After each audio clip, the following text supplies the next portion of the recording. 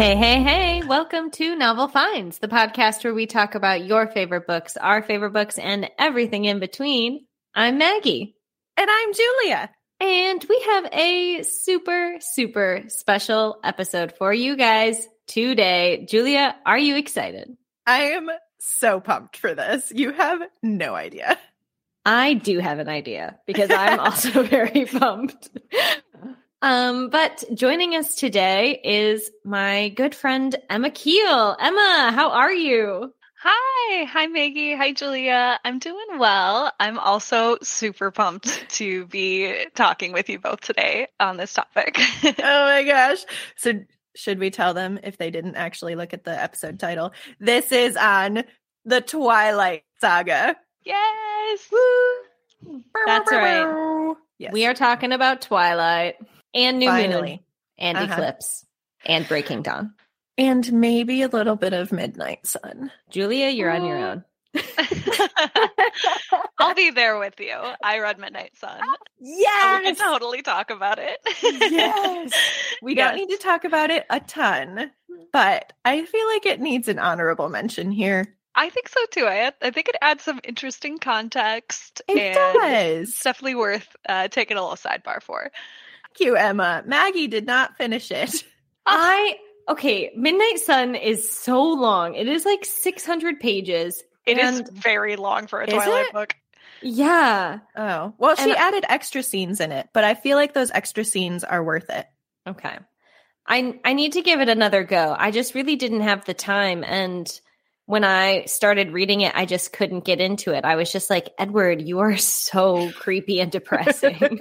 I agree. I feel like I thought about that. I feel like the first 3/4 of the book were exhausting. And then the last quarter of the book was awesome. Like when James and Victoria all come in and then you get to see all the stuff that happens behind the scenes that Bella's not aware of. And I loved that part. But yeah, just hearing them rehash and the romantic scenes and like everything that's going on in his head, I was like, okay, Edward, like, come on. I need to read this again.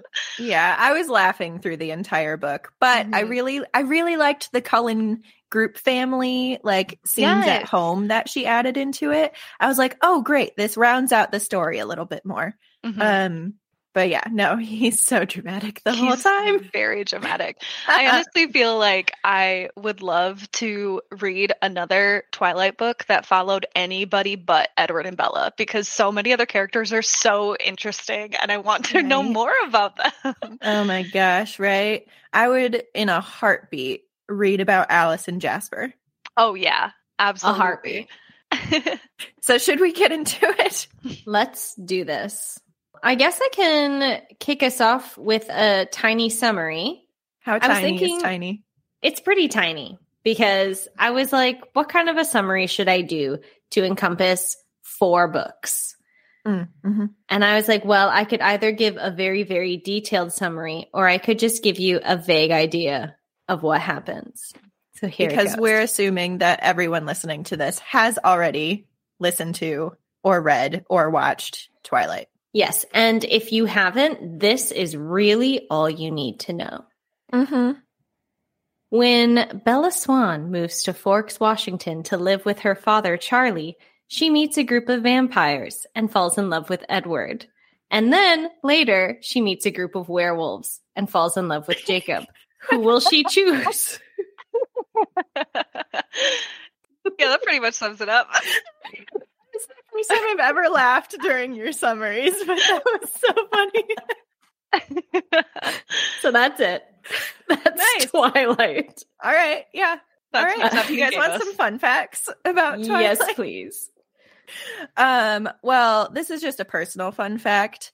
I actually went to Forks, Washington a couple of years ago and lived out my Twilight dreams.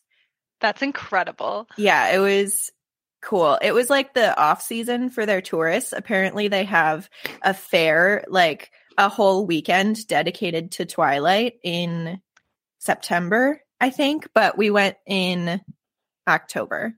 So we just missed it.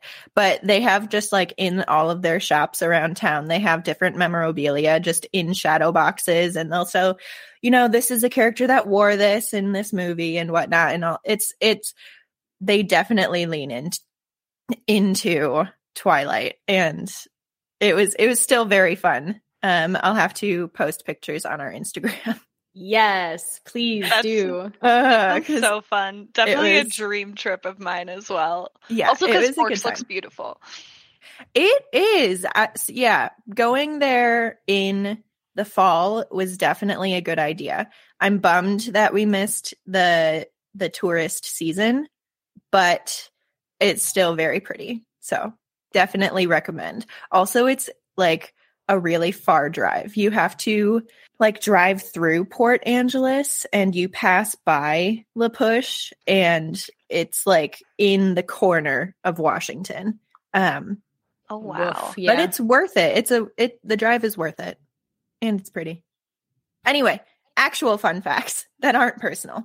Stephenie Meyer, the author of the Twilight Saga, has her own production company, which I did not actually know. It's called Fickle Fish Films, and it helped to produce the last 2 Twilight movies, Breaking Dawn Parts 1 and 2, and one of Stephenie Meyer's other books, The Host, and it also produced Austenland. I was going to say, why do I recognize that production company? Yeah. I love Austenland, you guys. Austenland. I do know that specifically. Maggie and I have definitely gushed about Austenland before. Yes, it's so Stephenie good. did that for us. Thank you. Yes, she did. Stephenie.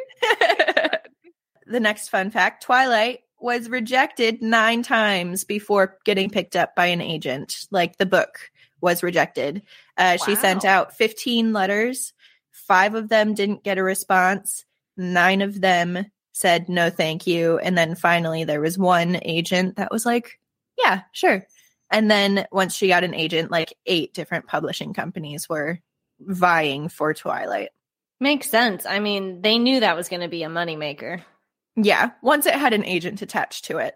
But I feel like the other agents were like, sparkly vampires. I might pass on this. And final fun fact, which is a fact that I think a lot of people know if they've read Twilight. Twilight came from a dream that Stephenie Meyer had on June 2nd, 2003. Her dream started at chapter 13, and she wrote and finished from 13 to the end, and then backtracked to the rest of the book, and finished it in 3 months. Oh my goodness. That's a really quick turnaround. I know. Wait, chapter 13. What part is that? I don't even know. I haven't. I did not read Twilight in preparation for this. I'm banking on the information that I have from high school. Okay, you guys, I just Googled what happens in chapter 13 of Twilight. Okay. Summary, chapter 13, confessions. You guys, this is on Spark Notes. Okay. Twilight's on Spark Notes? Oh yeah. My gosh. Edward explains that he's more dangerous to Bella than to anyone else because he has an intense craving for her. Okay, that's what happens in chapter 13. Stephenie was having a very specific kind of dream. Oh no. Is this the moment where they're in the forest and she's like, I know who you are, or is this after the fact? This is after the fact, I think. Yeah, this is after the fact. Like after they're in the meadow and everything? Yeah, it looks like in the meadow scene is chapter 11.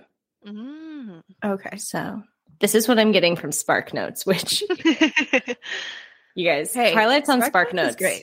We need to just let that sink in for a second. Yeah, I need to find out if there's any English teacher that's teaching this. I hope so. I really hope so. So I was trying to think about Twilight and the things about it because I remember the movies. The second movie, they were learning about Romeo and Juliet, and I feel like they went along the same trope as Romeo and Juliet, you know? Yes. And I was trying to remember if the first book did that or any of the other ones, or if it was just the second one. I think it was just the second one.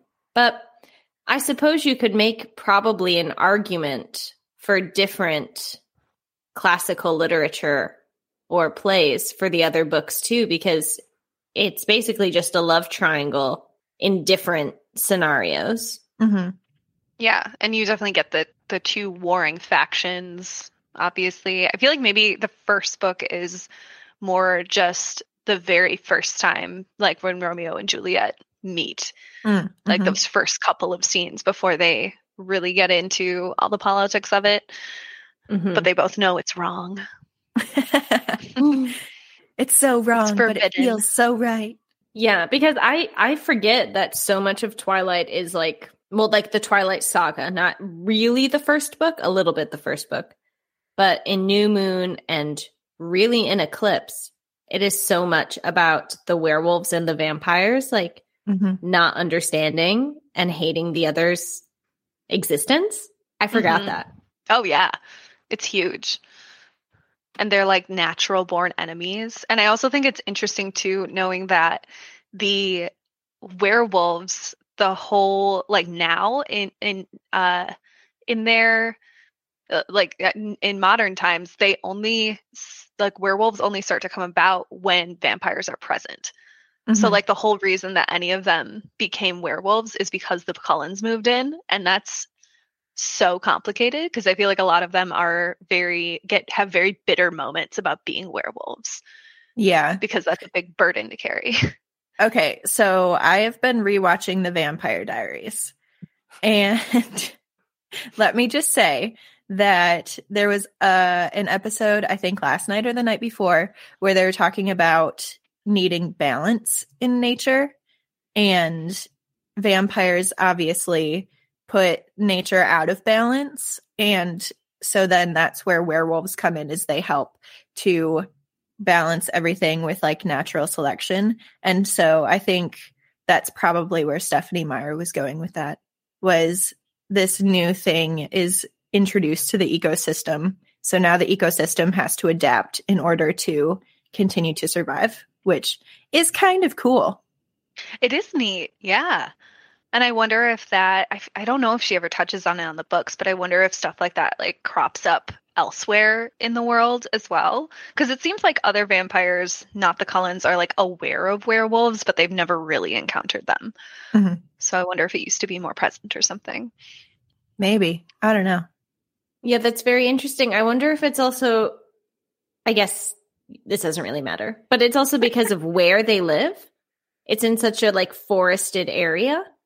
And so, and because they're the only ones there, maybe it was like the werewolves had to be their enemy, because when you think about like the Volturi, it's not like there are werewolves running about Italy. Right. Oh, yeah. Valid point. There's a plot hole right there. Stephanie Meyer, explain this to us. What the heck?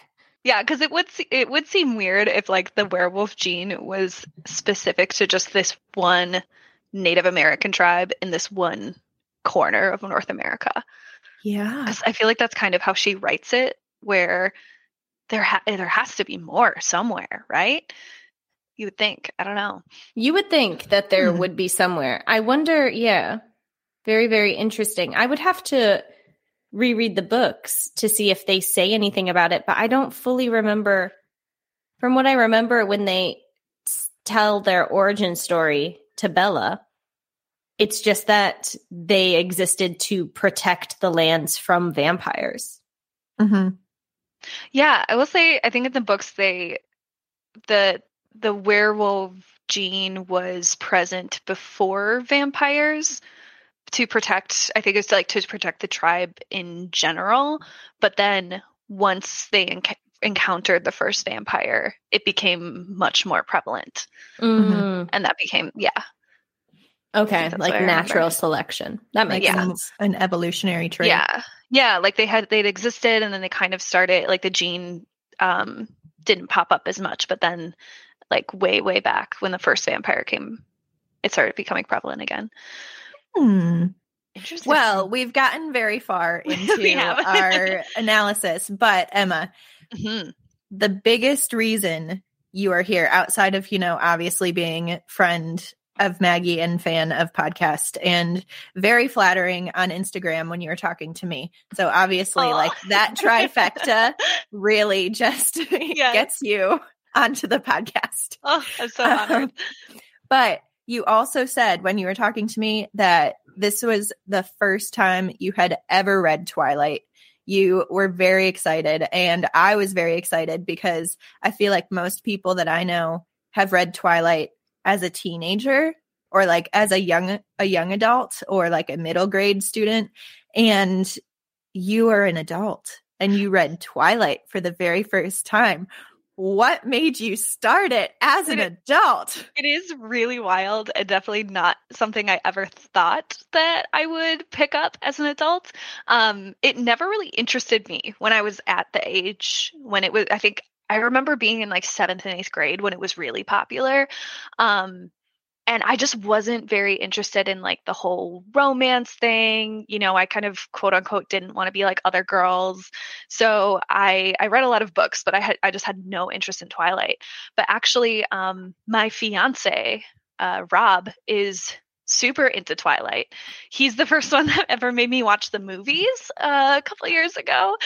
And he read them as a kid and like always loved them. So at some point last year, we were watching the movies. I had seen the movies before. We were like rewatching them and I was getting into them. And he asked me like, do you want to reread Twilight with me?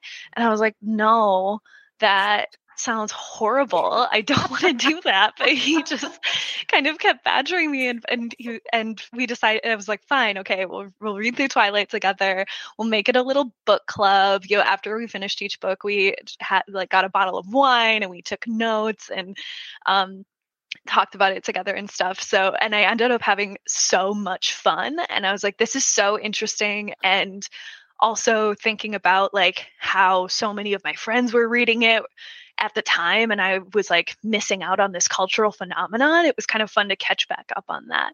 Mm-hmm. So yeah, I just essentially did it because Rob really wanted to, but I have no regrets. It was really fascinating to read as an adult. And I am glad, I think, that I read it for the first time as an adult because there's so much nuance there that I kind of can't imagine taking in all this information as like a 13-year-old. Yeah. I think so. And I don't think you would take in all of that information. Exactly. I think you'd probably just pick up on, you'd pick up on the romance, probably. And everything. But obviously there's a lot of complicated things about the romance. There's a lot of things that are toxic. And so I think as an adult, I was like, okay, I feel like comfortable taking all of this in. Yeah, but that's why I picked it up in the first place. Okay. Wow. First of all, shout out to Rob. Yeah. That's amazing. Yeah. He's a real sweetheart. I just got to say, doing a buddy read with your fiance has got to be one of the most romantic things I've ever heard in my entire life. I was literally thinking the same thing. I was like, oh my God, I would start dating again if someone wanted to do a book club with me. It was super fun. And I had a lot of fun too, like taking notes on my Kindle and making jokes and stuff. Like I was highlighting things out of context and like stuff that would sound like innuendos and things. I would highlight it. And so we had a lot of fun just like doing goofy stuff like that. That's genuinely so amazing. You have inspired me. I'm going to ask my boyfriend if he wants to buddy read Twilight. My God, you should. You should. It's so much fun. You really get to learn a lot about each other. Like I found out that like my fiance has very strong feelings about Carlisle, and it seems like it's a really big part of him. And so like this positive feeling? Good feelings about okay. He really, really likes Carlisle. And yeah, we kind of call him Daddy Carlisle in our household. Well, yeah. Nice. Hot Dr. Dad. Yes. Carlisle. Love him. I think I'm secretly just like terrified he's going to turn out to be Team Jacob and I'll have to question everything in my life. That would be really hard to deal with, I think. Oh, so both of you are Team Edward? I want to make it clear that I'm Team Nobody. But Fair. If I had to pick one, yes, I think that Edward is much more suited for Bella because upon I watched the films for the first time in October and I've reread part of Twilight, and upon doing so, I just realized Edward is not great to Bella either. Don't get me wrong, but Jacob straight up gaslights her constantly.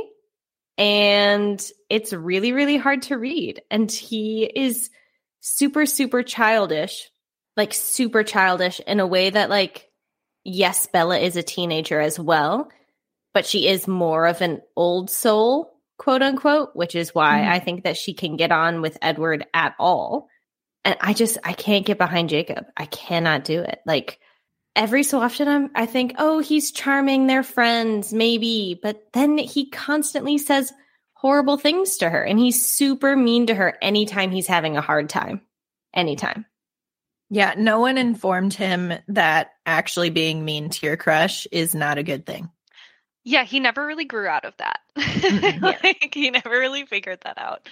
I would totally agree where I think there are some really problematic elements in both relationships, but that I think that was one of the things that surprised me, knowing about the cultural phenomenon, knowing about Team Edward, Team Jacob, and then actually reading the books where I was I can't even believe Team Jacob is even an option. And that's something that, because how many times does she have to say, I don't want to be with you for Jacob and for anyone on Team Jacob to realize that she doesn't want to be with him? She's never enough saying it.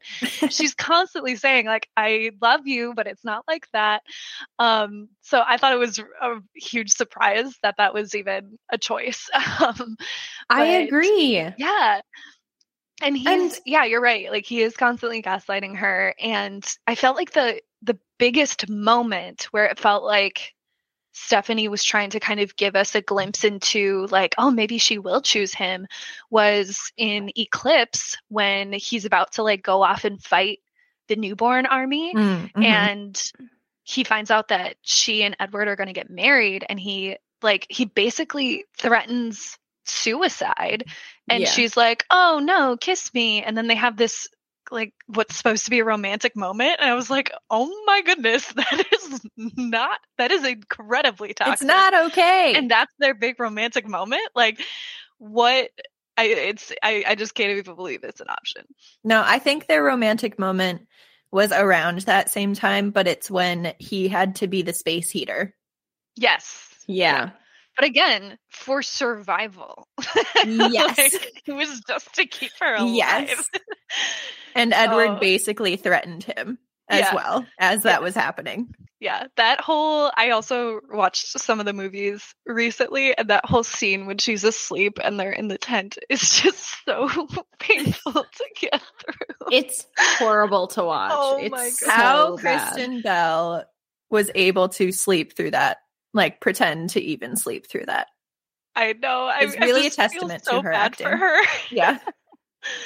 Oh my goodness. Yeah.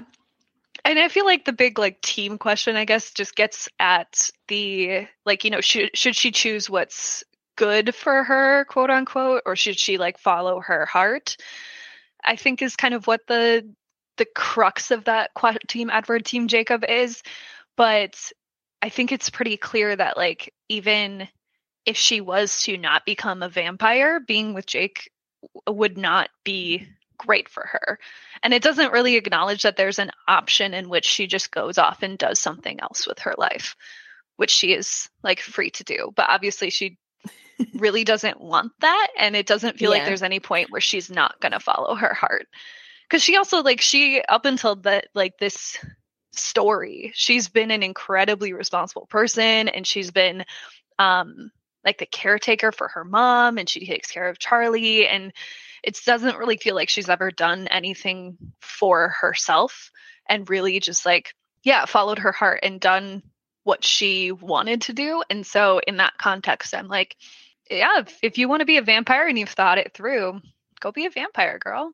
Yeah, I absolutely agree.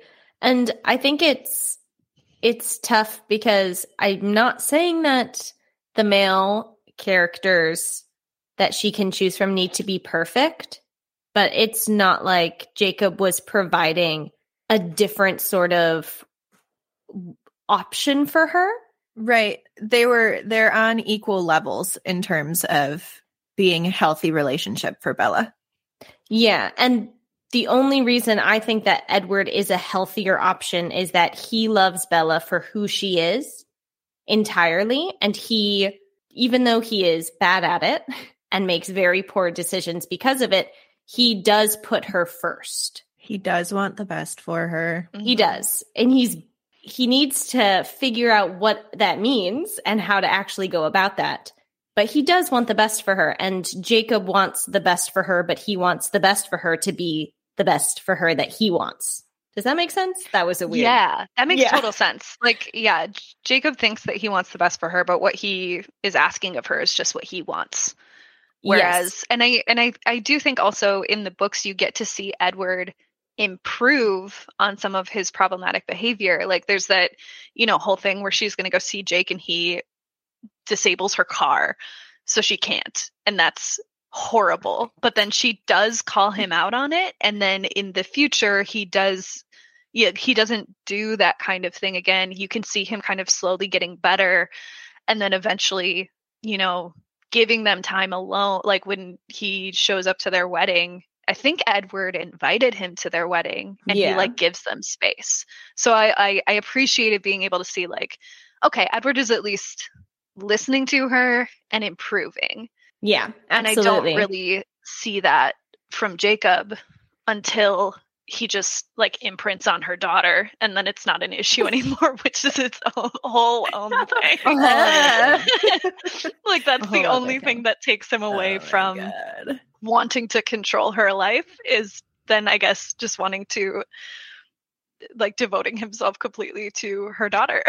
Right. That plot twist that's pretty spooky. where he's like, I guess I was always into you because I knew that I was going to be connected to you through your daughter or whatever. Yeah. Disgusting. What? So weird. What? And also for that to be a thing, there would have to be a moment where I think I've read this somewhere, but they were saying the week of their wedding or something, was he all of a sudden just super attracted to Edward because the sperm would have been in there, and he's like, what's going on? There would have to be a moment where all of a sudden he feels the same thing for Edward. And I really want that. I really want that as a short story of what's going through his mind. Definitely needs to We happen. need that. We need that. Yes. Okay. Just brief interlude. If for some reason you haven't read or seen Twilight or know what we're talking about, basically in Breaking Dawn, Bella and Edward get married, and then they have a vampire baby, I guess. It's a weird baby because he was a vampire and she wasn't. And the baby then is imprinted by Jacob, which means that he is going to love this baby until his dying day. And it's creepy because it's a baby. But then it's creepier because the baby grows at a rapid rate. So then for the rest of the movie, you just have to know he's in love with this 12-year-old, which is honestly worse somehow. Yeah. But it's okay. So this is not saying it's okay, because I still think it's incredibly disgusting. But we do see, and I feel like we do get to understand at least a little bit the different types of love that there are, because it's not that he's necessarily in love with this stupidly named child, Renesmee, Renaissance, ravioli, rigatoni.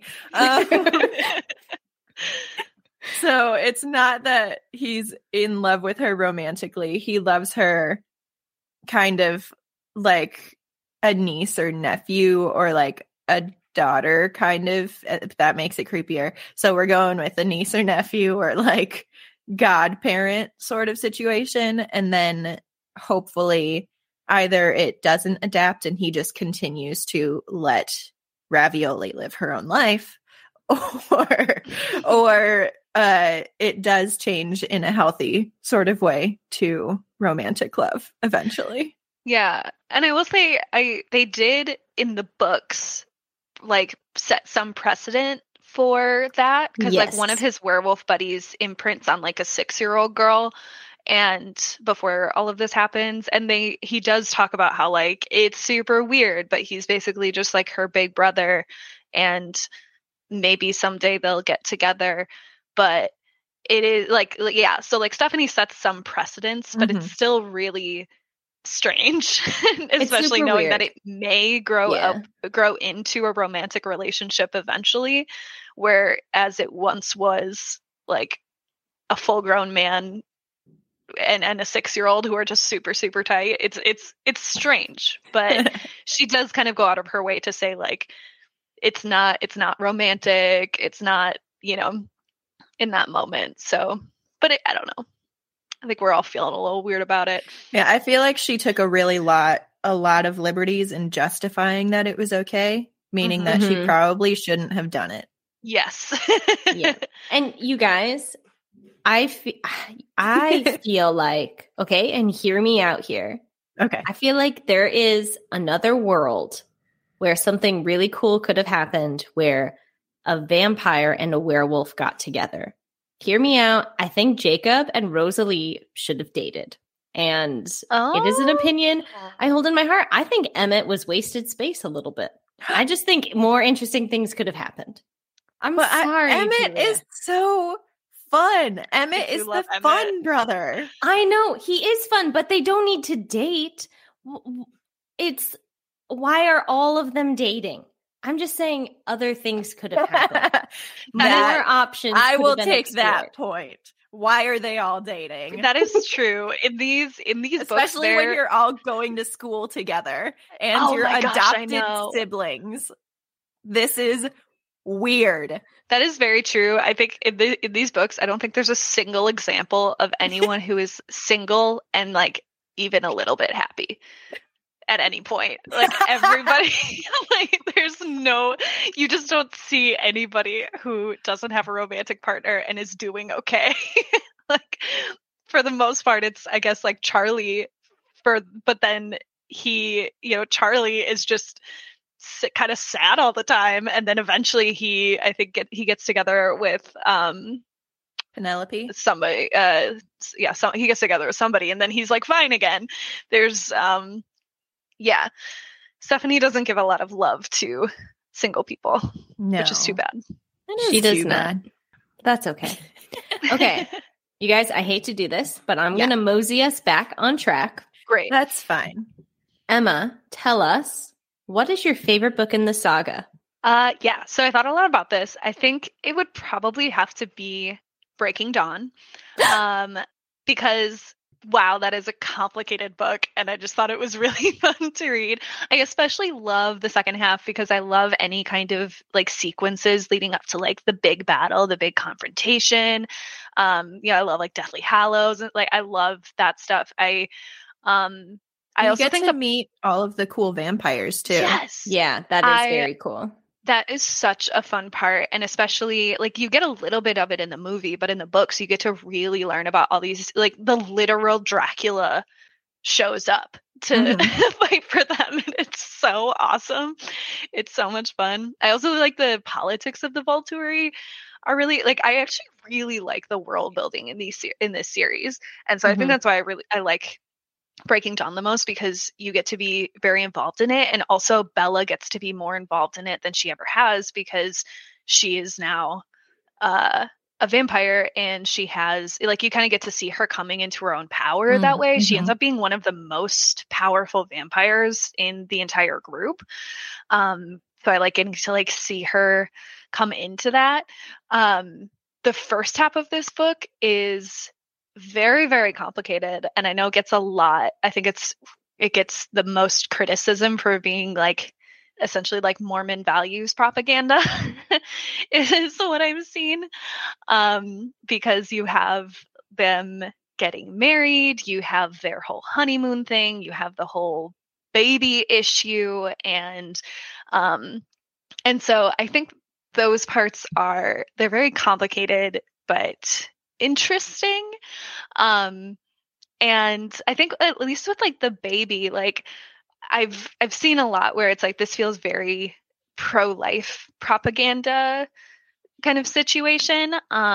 And I can definitely see where that is coming from. But I mean, I'm, very pro-choice, but I thought that all of Bella's decisions in that section made a lot of sense to me. Like, she had every choice available to her. Like, everybody else was telling her, don't have this baby, but she felt very strongly about it because she had some kind of understanding of that it was going to be okay. And it seems like she knew what was going on in her body, and she like made her own choice in that. And so like I have an okay relationship, I guess, with that part of the book as well. And I don't know. And it's really gnarly when she has to drink blood to satiate the baby. It's really gross, but I also think it's kind of, I don't know, it's gnarly. It's kind of fun. Yeah, it's pretty baller. Like, yeah, cool move, Bella. Once they figured it out and they're like, oh, this is what she has to do. Yeah. It's really interesting. So yeah, I like Breaking Dawn. I think it's fun once they get past they're also finally past the whole like, I love you and I want to be a vampire. I love you, but I'm worried about your soul conversation that just permeates the first 3 books, and it gets a little exhausting. In Breaking Dawn, we're over that. It's been done, and we can move on to new things to fight about. So yeah, that's totally true. I think the best thing about Breaking Dawn is it's also not focused on the love triangle, and it's not focused on, will Bella be a vampire? Like, things are finally moving forward. My biggest issue with Breaking Dawn is that it has such good lead up. It is leading up to what could be such an epic battle. Bella's like going on a little mystery hunt. She's going out. She's trying to figure things out. She's getting people to help. And then nothing happens. Mm-hmm. I think the movie helped satiate the people with that. Yeah. I agree. The book, because I saw the movie before the book, and the movie, I loved the execution of the end. I thought it was really well done. But then I forgot, like when we got to the book, when I got to the end of the book, I was like, oh yeah, I forgot that it all just turns out fine, but I don't really get like the excitement of the battle that happens in the movie. So, and I think it makes sense the way that they did it, but I don't know. I kind of want some more. It also, I think reading the book, I kind of felt like, this isn't the last that they're going to see of the Volturi. I would imagine they're just kind of like they haven't defeated the Volturi. They haven't totally gotten rid of their problem. And so I think it'd be nice to get a little bit more of a clear ending on that, or like some kind of follow-up that like continues into the politics of the vampire government, essentially. And if they ever truly leave the Cullens alone, because I feel like they won't. I mean, probably not. I mean, they might for a little bit, and a little bit for vampires could be 100 or 200 years. Right. But I think when you're dealing with groups of people who are theoretically going to live forever, there's always going to be conflict. And it just depends on how it's rising and descending. And I think, especially with a group of people like the Volturi, who are a fairly aggressively, though they pretend not to be, but like a very aggressive group of vampires who want things done how they want them, you know that they're going to come back at some point. Yeah. So it definitely would have been nice to have a little bit more finality to that. But I understand, I guess, why she wrote it that way. Yeah. I mean, I would genuinely be surprised if we don't get some sort of a, I don't know, series for young adults all about Renesmee. I mean, I would be. Yeah. You all know it's coming. Well, Julia, what is your favorite book? Oh, okay. So my favorite book of the Twilight Saga is actually Eclipse, because it focuses on my man Jasper's story. And yes. I just really like that. That is the section that I like of that book, is it focuses kind of on the siblings' individual stories. Yeah. Eclipse is my favorite too. I thought it had like the most conflict and drama, and it delved into the world a little bit more and less just like, we're vampires, we're werewolves, we hate each other, romance, high school. Yeah, it started to open up the universe a little bit more, and then Breaking Dawn made it even bigger. The first 2 books kept it primarily, I feel like, Edward and Bella and Jacob. So it like starts Edward and Bella, and then we add Jacob in the second book, and then we add all of the siblings in the third book, and then we have every other vampire in the universe in the fourth one.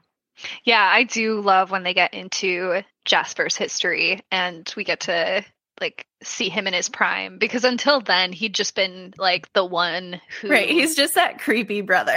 Yeah, he's just that creepy brother who can't really get too close because like, there's a really solid chance he's gonna kill her.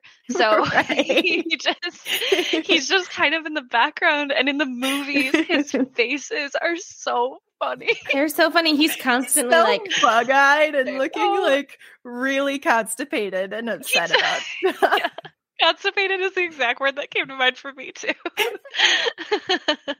I want to know if it was like a stage direction that he needed to do that, or if it was like actor's choice. He was just like, the best way for me to play this role is to just stare like this. Right, to look like I'm in pain. Which it kind of just also happens to look like I'm trying to poop but can't.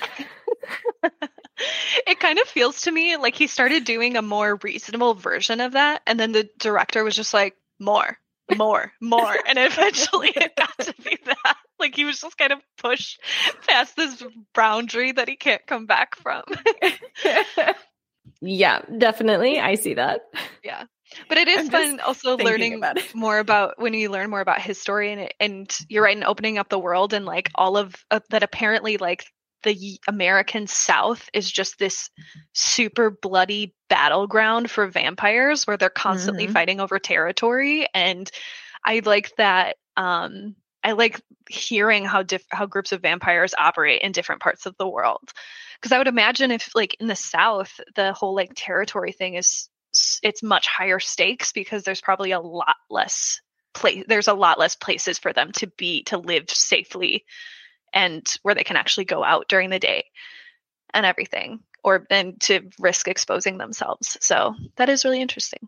Emma, do you have a favorite section from any of the books, or your favorite book that you want to share with us? So I found 2 things. One is just kind of funny, and one is more serious. But I found a note I took when I was reading Breaking Dawn, where I think it's because part of Breaking Dawn is from Jacob's perspective, which I forgot about. And it's when I think he leaves Sam's pack because he doesn't want to hurt, because they're going to go kill Bella because she's pregnant with the vampire baby.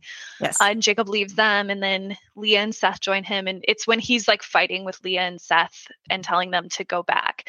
But he just has this line where he says, "I snarled for a long, angry minute." And I really thought about how long a minute is for a full minute. And I just like, I took a note there where I was like, I just took like 10 minutes and really thought about this and couldn't get over it. Because it's a really long time. For real. Like, what are Leah and Seth doing? They're just waiting for him to stop so they can continue. Snarling. Yeah. I just thought it was really funny. But my more like serious one, I like in New Moon. There's a section that I also highlighted when Charlie and Alice are talking, and Charlie is describing what it was like living with Bella, like during her period of depression. And I can read it quick. So Charlie says, "She went back to school and work. She ate and slept and did her homework. She answered when someone asked her a direct question, but she was empty. Her eyes were blank. There were lots of little things. She wouldn't listen to music anymore. She didn't read. She wouldn't be in the same room when the TV was on. I finally figured it out. She was avoiding everything that might remind her of him." And I like, and there's more like in this section, but I liked the way that New Moon depicted depression, where you got a lot of it from Bella's perspective, and she's very in her own head. But in the book, she doesn't fully realize like how bad it got until she hears it from Charlie's perspective, and all these little things that she notices that had fallen out of her life that like I don't think she fully in this, like she just didn't fully realize like how it was affecting other people around her and how obvious it was that she was going through this. And I thought that was really interesting because I don't know. I think there are parts, like I take issues sometimes with like the depiction of Bella's depression in that it was just solely because Edward was gone. Like obviously that's not very healthy, but like what she was experiencing was very real. I thought it was like hearing Charlie talk about her and then seeing it from her perspective. It just felt like a very real depiction of what it's like to be going through depression, but then for that to be the norm for you. And, it becomes normal and you normalize it in your own head until you hear it from somebody else's perspective who's observing you. Mm-hmm. Yeah. I would totally agree with that. That is probably one of like the biggest parts that affected me while I was reading the series, was just how accurate her depression was. And also I think in the books, what just has a page with a month on it at one point, like when she's sitting there and you just flip through like 5 pages and you can just tell that she is in pain. She is in pain and she's numb and she doesn't interact. And the whole way that you see that is just an empty page except for the month on it. Yeah. And I also think, and I know especially in the movie, and I think the movie does a really poor job of it because it's comical. She's like sitting sadly in a chair and the months go by and it feels like it's entirely wrapped up in Edward. But I think a lot of it is it's the Cullens like became her family. Like they were who she spent all of her time with. They were her friends, and like Edward was her boyfriend, but everything she knew up and left without warning. So I think that she was just having like a really hard time dealing with that, obviously. But I know for me, like, especially the first time I read it, even when I was a teenager, I was like, Bella, please get over yourself. Like, oh my God. But she was she was depressed. She was fully depressed. And now when you reread it, it's so clear. And I think a lot of times people don't even know that they are feeling that way until they don't feel that way anymore. Mm-hmm. Yeah. Which makes it even harder. But yeah, I think I would give Stephenie Meyer the benefit of the doubt and say that it's not even just wrapped up in Edward, but it's wrapped up in so much of her life changing after she already made such a huge change in moving to Forks. And then she found a new place to like build a nest. And then so much of that changed. Mm-hmm. That's a really good point. Yeah, I like that a lot. Also because I think, she was at this point also looking forward to the possibility of joining them and for this new life that was ahead of her, that it was something like she could finally be excited about, and then that was no longer an option. And yeah, you're so right. It's like a whole world was taken away from her in that. So, and then everything else must just feel so mundane compared to what she was involved in before. Definitely. Absolutely. Absolutely. Well, moving away from this sad topic, if you could be a character from this book, who would it be and why? Okay, wait, pause. What? I think we should all say them at the same time and see if they're the same person. Okay, so you're going to count down and we'll all say them at 1? Yes, so I'll count down from 3, but let's say it after 1. So like 3, 2, 1, the name. Okay. Ready? Yes. 3, 2, 1. Alice. Wait, what did Maggie say? I didn't hear what Maggie said. She said Alice too. Oh my gosh. Baby. You said Esme? I said Esme. So I thought Emma. about Alice. Good choice. And I thought that her powers sound so overwhelming, and I honestly just don't think I could handle it. I don't think I could handle knowing what was going on or what was going to happen all the time. I don't like the idea. I think it's really neat, and I would want to be friends with her, but I don't think I could handle that. I have a lot of love for Esme. She doesn't have any like special powers except for, I think it's just like compassion and like loving, and everything has been intensified when she became a vampire, and she's just kind of got it made. Like, she doesn't have to go to high school like the rest of them, because that sounds horrible. A hot doctor husband. Yeah, she's married to Daddy Carlisle, and like that must be amazing.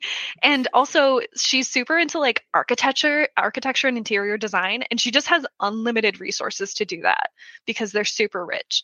And so she just gets to like spend eternity like taking care of her family and designing cool houses and kind of just doing whatever she wants with her time. I'm like, that sounds awesome. Yeah, you know, when you put it like that, I might change. Yeah, I just thought, because I just love Jasper. So yes, that's true. So yeah, that's why I said Esme.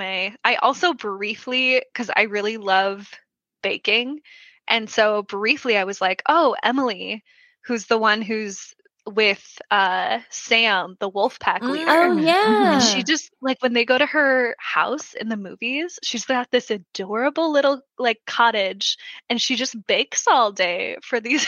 And I'm like, that also sounds nice. She kind of has to bake all day. They eat a ton of food. I'm like, that also sounds nice. But I'm like, actually, do I want to be like the only woman involved in this pack of werewolves? And also like, she, was attacked by her werewolf husband, and I'm like, okay, I don't think I'd want that. But Esme for sure. Imagine the smell. Oh my gosh, I know. Like, they've all just been in wolf form, and now they're back into people form, and you go into this tiny cottage. Mm-hmm. It has to smell real bad. So sweaty. Yeah, no thank you. I'm good. Hard pass. Okay, but Emma, here is a question really mostly for you. Okay. Because you read the books as an adult, how do you feel about the progression of Bella and Edward's relationship? I know you touched on it a little bit, but kind of delve into that for us. Oh my goodness. I have so many thoughts, and so I'm going to try and keep it relatively concise. But I think my big takeaways were, okay, so Edward definitely has problematic tendencies. He gets very controlling, and he I feel like he gets really controlling, and there's definitely a lot of parts that kind of normalize like abusive behavior and codependency. It's not great that he stalks her, obviously. They spend literally every night together, even after she finds out that he's been watching her sleep. I think there's a lot in there that is not a great example of what a healthy relationship should be. But also like as an adult, I was able to view it as like, this is also kind of how young love can be. It can be very obsessive, and that doesn't mean it's like healthy, but also when you're young, what are the odds that you're going to be in a perfectly healthy relationship from the start? And so I think it gets better. I can see like Edward making improvements to, and I also think like going into it, I didn't think Bella was going to have quite as much agency as she did in some of the big moments. I kind of went in thinking she was going to be a really flat character who was totally submissive. And I think it's easy to read that way, that she is totally submissive, but there are a lot of like really brave decisions that she makes, and she goes against Edward and Jacob to make those decisions a lot. Like the whole plan for fighting the newborn army, like most of that was her idea. and she also like saved Edward in the end, and things like that. So I don't know if I'm fully it's a very complicated relationship, obviously. Yeah, I think I'm looking at my notes to try and, because I did like write a lot about this kind of thing. I think I appreciate that I can definitely see the growth in their relationship from becoming this really, they don't really ever get away from like codependency, but from this thing where it feels like Edward has all the power and he has the tools to manipulate her. But I think she is like, as they get further into their relationship, he learns more to listen to her and to not underestimate her more as we go forward. And so, and in the end, like she ends up having the same, like their power dynamic is radically different, and she almost has more power than him in the end. I could make a case to argue. But I also think like to fully appreciate these books, I had to kind of view it as like a romance novel, where you go into reading like a traditional romance novel knowing that like this is not how relationships are or maybe should work, but you're just kind of reading it to escape for a little while and get like swept up in things. But that's, yeah, I don't know. So I guess those are like some of my thoughts on it. Yeah, I think that's totally valid. I mean, when I look at my earlier relationships, they were in no way healthy. And I think that that's often how it is for people who are in high school, because you don't know. You're figuring it out. You're figuring out who you are and who you are in a relationship. And so I think that things can naturally get a little bit toxic because you're still fully figuring out who you are as a human.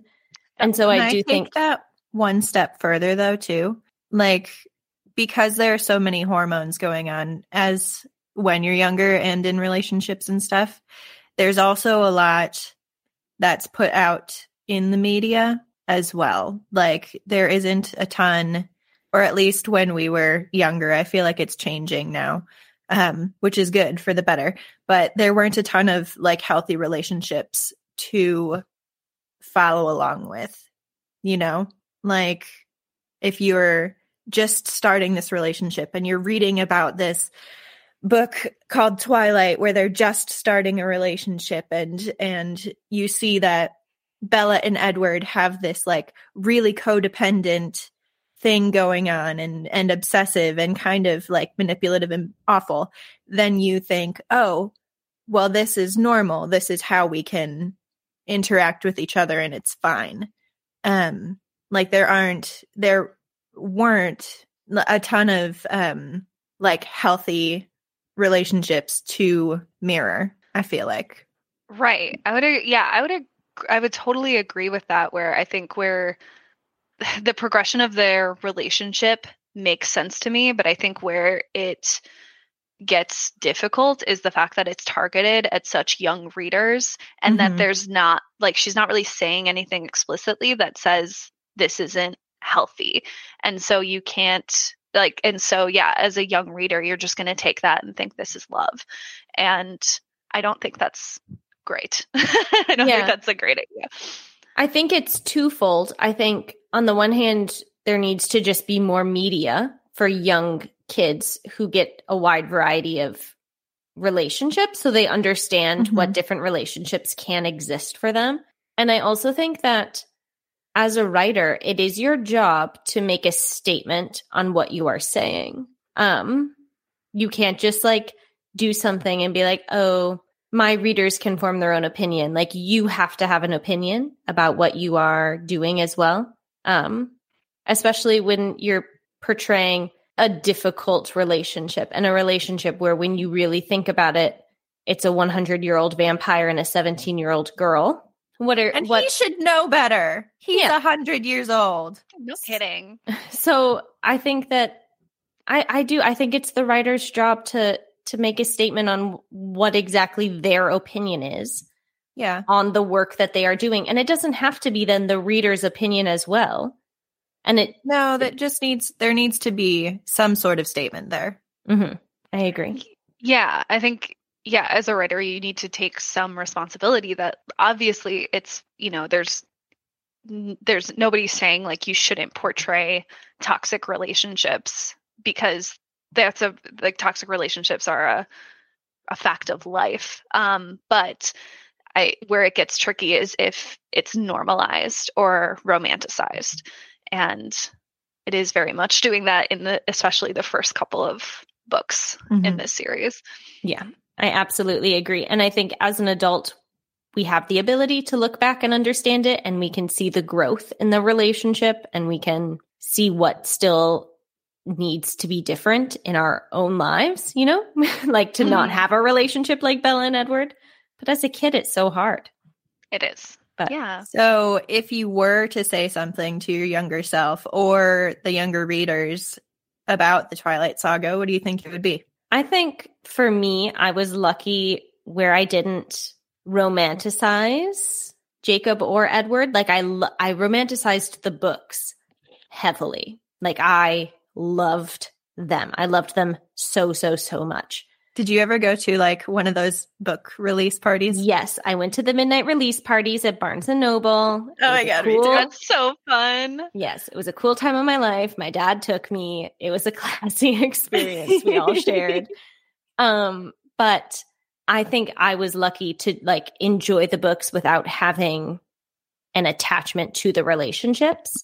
And I think a lot of times my feelings on the books now are like, Twilight is so silly. Ha ha ha. I was so silly for liking them. But no, I think it's fun. It's fun to get obsessed about something. And I think kids have a right to get obsessed about books. I was so obsessed with the Hunger Games. I was so obsessed with Twilight. I wasn't hurting anybody. But I think as a reader, and it's something you figure out when you get older, but you just have to have the ability to think critically about everything you read, whether it's Great Expectations or Twilight. Like, think about what you're reading and form your own opinion about it. Yeah, I think that's a really good way to put, or to kind of explain like why we still feel so attached to these stories, but can also recognize like the complicated parts of them. I feel like to a young reader, like if I had a child or something who wanted to read Twilight, I feel like I wouldn't necessarily want to expose them to it until they were a little bit older in their teens, or I'd at least want to have a lot of conversation around it. I feel like I'd say like like here's what we can learn from Bella and Edward's relationship, and that if he's sneaking into her room without permission to watch her, or without her permission to watch her sleep. Should he be doing that? And while we can see like what's motivating him, and also I guess it is his first relationship too. But how do we feel about that in the real world? Is that, and making sure like this is fiction and it's okay to get swept up in things, but understanding that because this is fiction, this is not how, or this is not necessarily how we want to look at love. And then you could also take the good parts of their relationship and like examine those. So yeah, but I also feel like most people who read it, or most people who read it as a young person, as they grow up, maybe there are people out there, but I feel like hopefully it hasn't like truly damaged people. And I will say, like, if it's like people get into toxic relationships all the time, and it's not like Twilight started that. Like that's always been a thing. And so, yeah, the more media that's coming out and that is not normalizing those things, I think will really help with that. And so we can still look back on Twilight with fondness. But recognize. Yeah. I think I would tell my younger self that Team Edward and Team Jacob don't ultimately matter, and you can just enjoy the book. But if you're in connecting to Bella's depressive episode a little bit too much, maybe go talk to an adult about it. Yes. Yeah, if you're relating to any of these things, talk to adult. Please talk to someone that can help you process these feelings in a healthy way. That's what I would say. Absolutely. Yeah, I think that's valid. Yeah. Did you two ever get in like fights or arguments with your friends about Team Edward or Team Jacob? You guys, I was always on the periphery of it. There were people that were definitely fighting about it when I was in like 8th grade, but I was not a part of it, I don't think. I wasn't I'm either. I'm going to have like memories pop up and someone's going to text me and be like, Julia, you absolutely did. Like, sorry, blocked it. I know. I mean, people might do the same for me, but from what I remember, I genuinely loved the books, but I wasn't super invested in like Team Edward or Team Jacob. I think I probably could have been fine with anything if I felt like it made sense. That's probably good. Okay. Oh, who is the OTP, one true pairing of this saga? Obviously, it's Ravioli and Jacob. Obviously. I think for me, I would say Carlisle and Esme. I would say Jasper and Alice, but that's just me. I like Jasper and Alice too, but I think mom and dad are like where it's at true love. Yeah, I could see that. I think I'd also say Alice and Jasper, but also I think my favorite friendship is Charlie and Alice. Yes. They are so cute. Okay, so they are the one true pairing. Yeah. Absolutely. It doesn't need to be a romantic pairing. That's true. I think Stephanie Meyer knew that those were our two favorite characters, and they constantly put them. And then she was like, "We need more scenes with Charlie and Alice. We need a grumpy dad and a bright and sunshiny Alice, and just lots of love." Amazing. Well, how do you guys feel about the movie adaptations? The music is good. The soundtracks are amazing. I would agree. They picked out such great songs for every movie. I listen to them regularly. Nice. I would say my favorite thing is that they all seem to have like a really cool blue tint. I also really, really love when Edward shows Bella that he's a vampire for the first time. I think that is like that's like cinematically artful. She should have won an Oscar. Gosh, what else is there to love? I mean, so I think it's really funny that, it's kind of, I don't want to say Twilight is like a cult classic, but it's like one of the cult classics that everyone likes to shit on all of the time, including the people that were in it, which is my favorite thing. I remember seeing a tweet from Anna Kendrick at one point that was just saying something like, I forgot that I was in Twilight. But she was. She was so great. She love her as Jessica. My favorite part. Funny. Okay, can I tell you my favorite part of Twilight? Yes. I would love it. Yes. The fact that all of the high schoolers acted like high schoolers, specifically the moment where I don't even remember his name, but he had a stick with a worm on it. I was like, look, Bella, a worm. Sticking it in her face. Yeah. I love that part. That has been poking around my head this whole week, just knowing that we're going to talk about Twilight. Oh my gosh. Look, Bella, a worm. The true high school scenes are so high school, especially like when Bella goes to the movie with Jacob and that other just normal boy who likes her, and is it Mike? Mike Newton, and she's just sitting between them, and they both like have their hands gently resting on the seat. Right. They're both like trying to. Oh, that part is so uncomfortable. As someone that likes using the armrests, I would be so uncomfortable in the movies. Yeah. Well, Julia, don't go to the movies with two boys who like you and then sit in the middle. I'm going to go to the movies by myself. Atta girl. That is good advice. But yeah, that part is hilarious. Oh my gosh.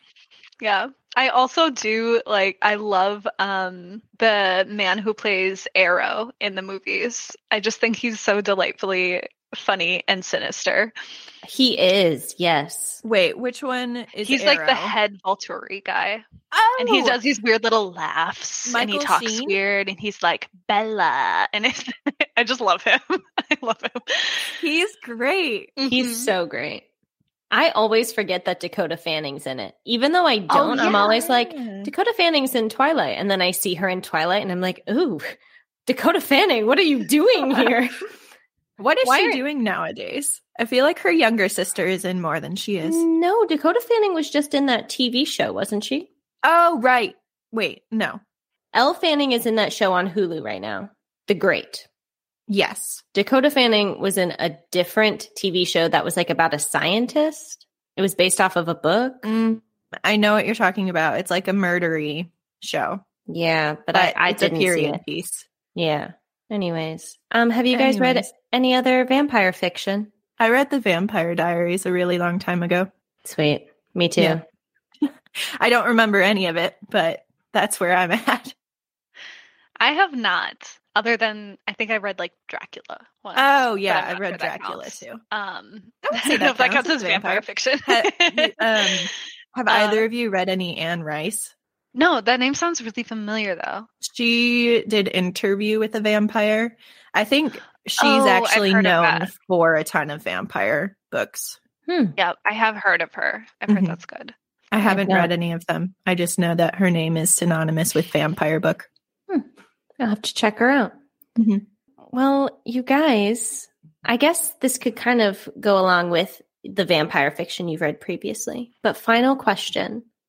Do you have any books to recommend to our listeners who have already read Twilight and looking for something else? I thought about this. I kind of had a hard time with it because I haven't really read a lot of other books like Twilight, but something that did come to mind, it's not really the same thing, but are a couple of short story books by Angela Carter. She specifically, the ones I've read are Saints and Strangers and The Bloody Chambers and Other Stories. She was this amazing writer in the 70s who took fairy tale. I think it's the 70s. She took fairy tales, and she was kind of one of the first people, I think, to do the dark version of fairy tales. I mean, other than the originals, which are super dark, but I really like that because she does a lot exploring the female psyche and female sexuality through these fairy tales, and a lot of them have kind of this dark sexiness to them that I really enjoyed.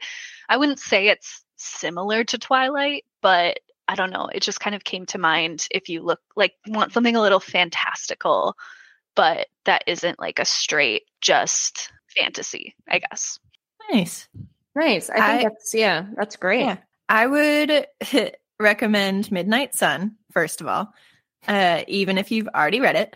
Second, I think I would recommend the book series Hush Hush by Becca Fitzpatrick.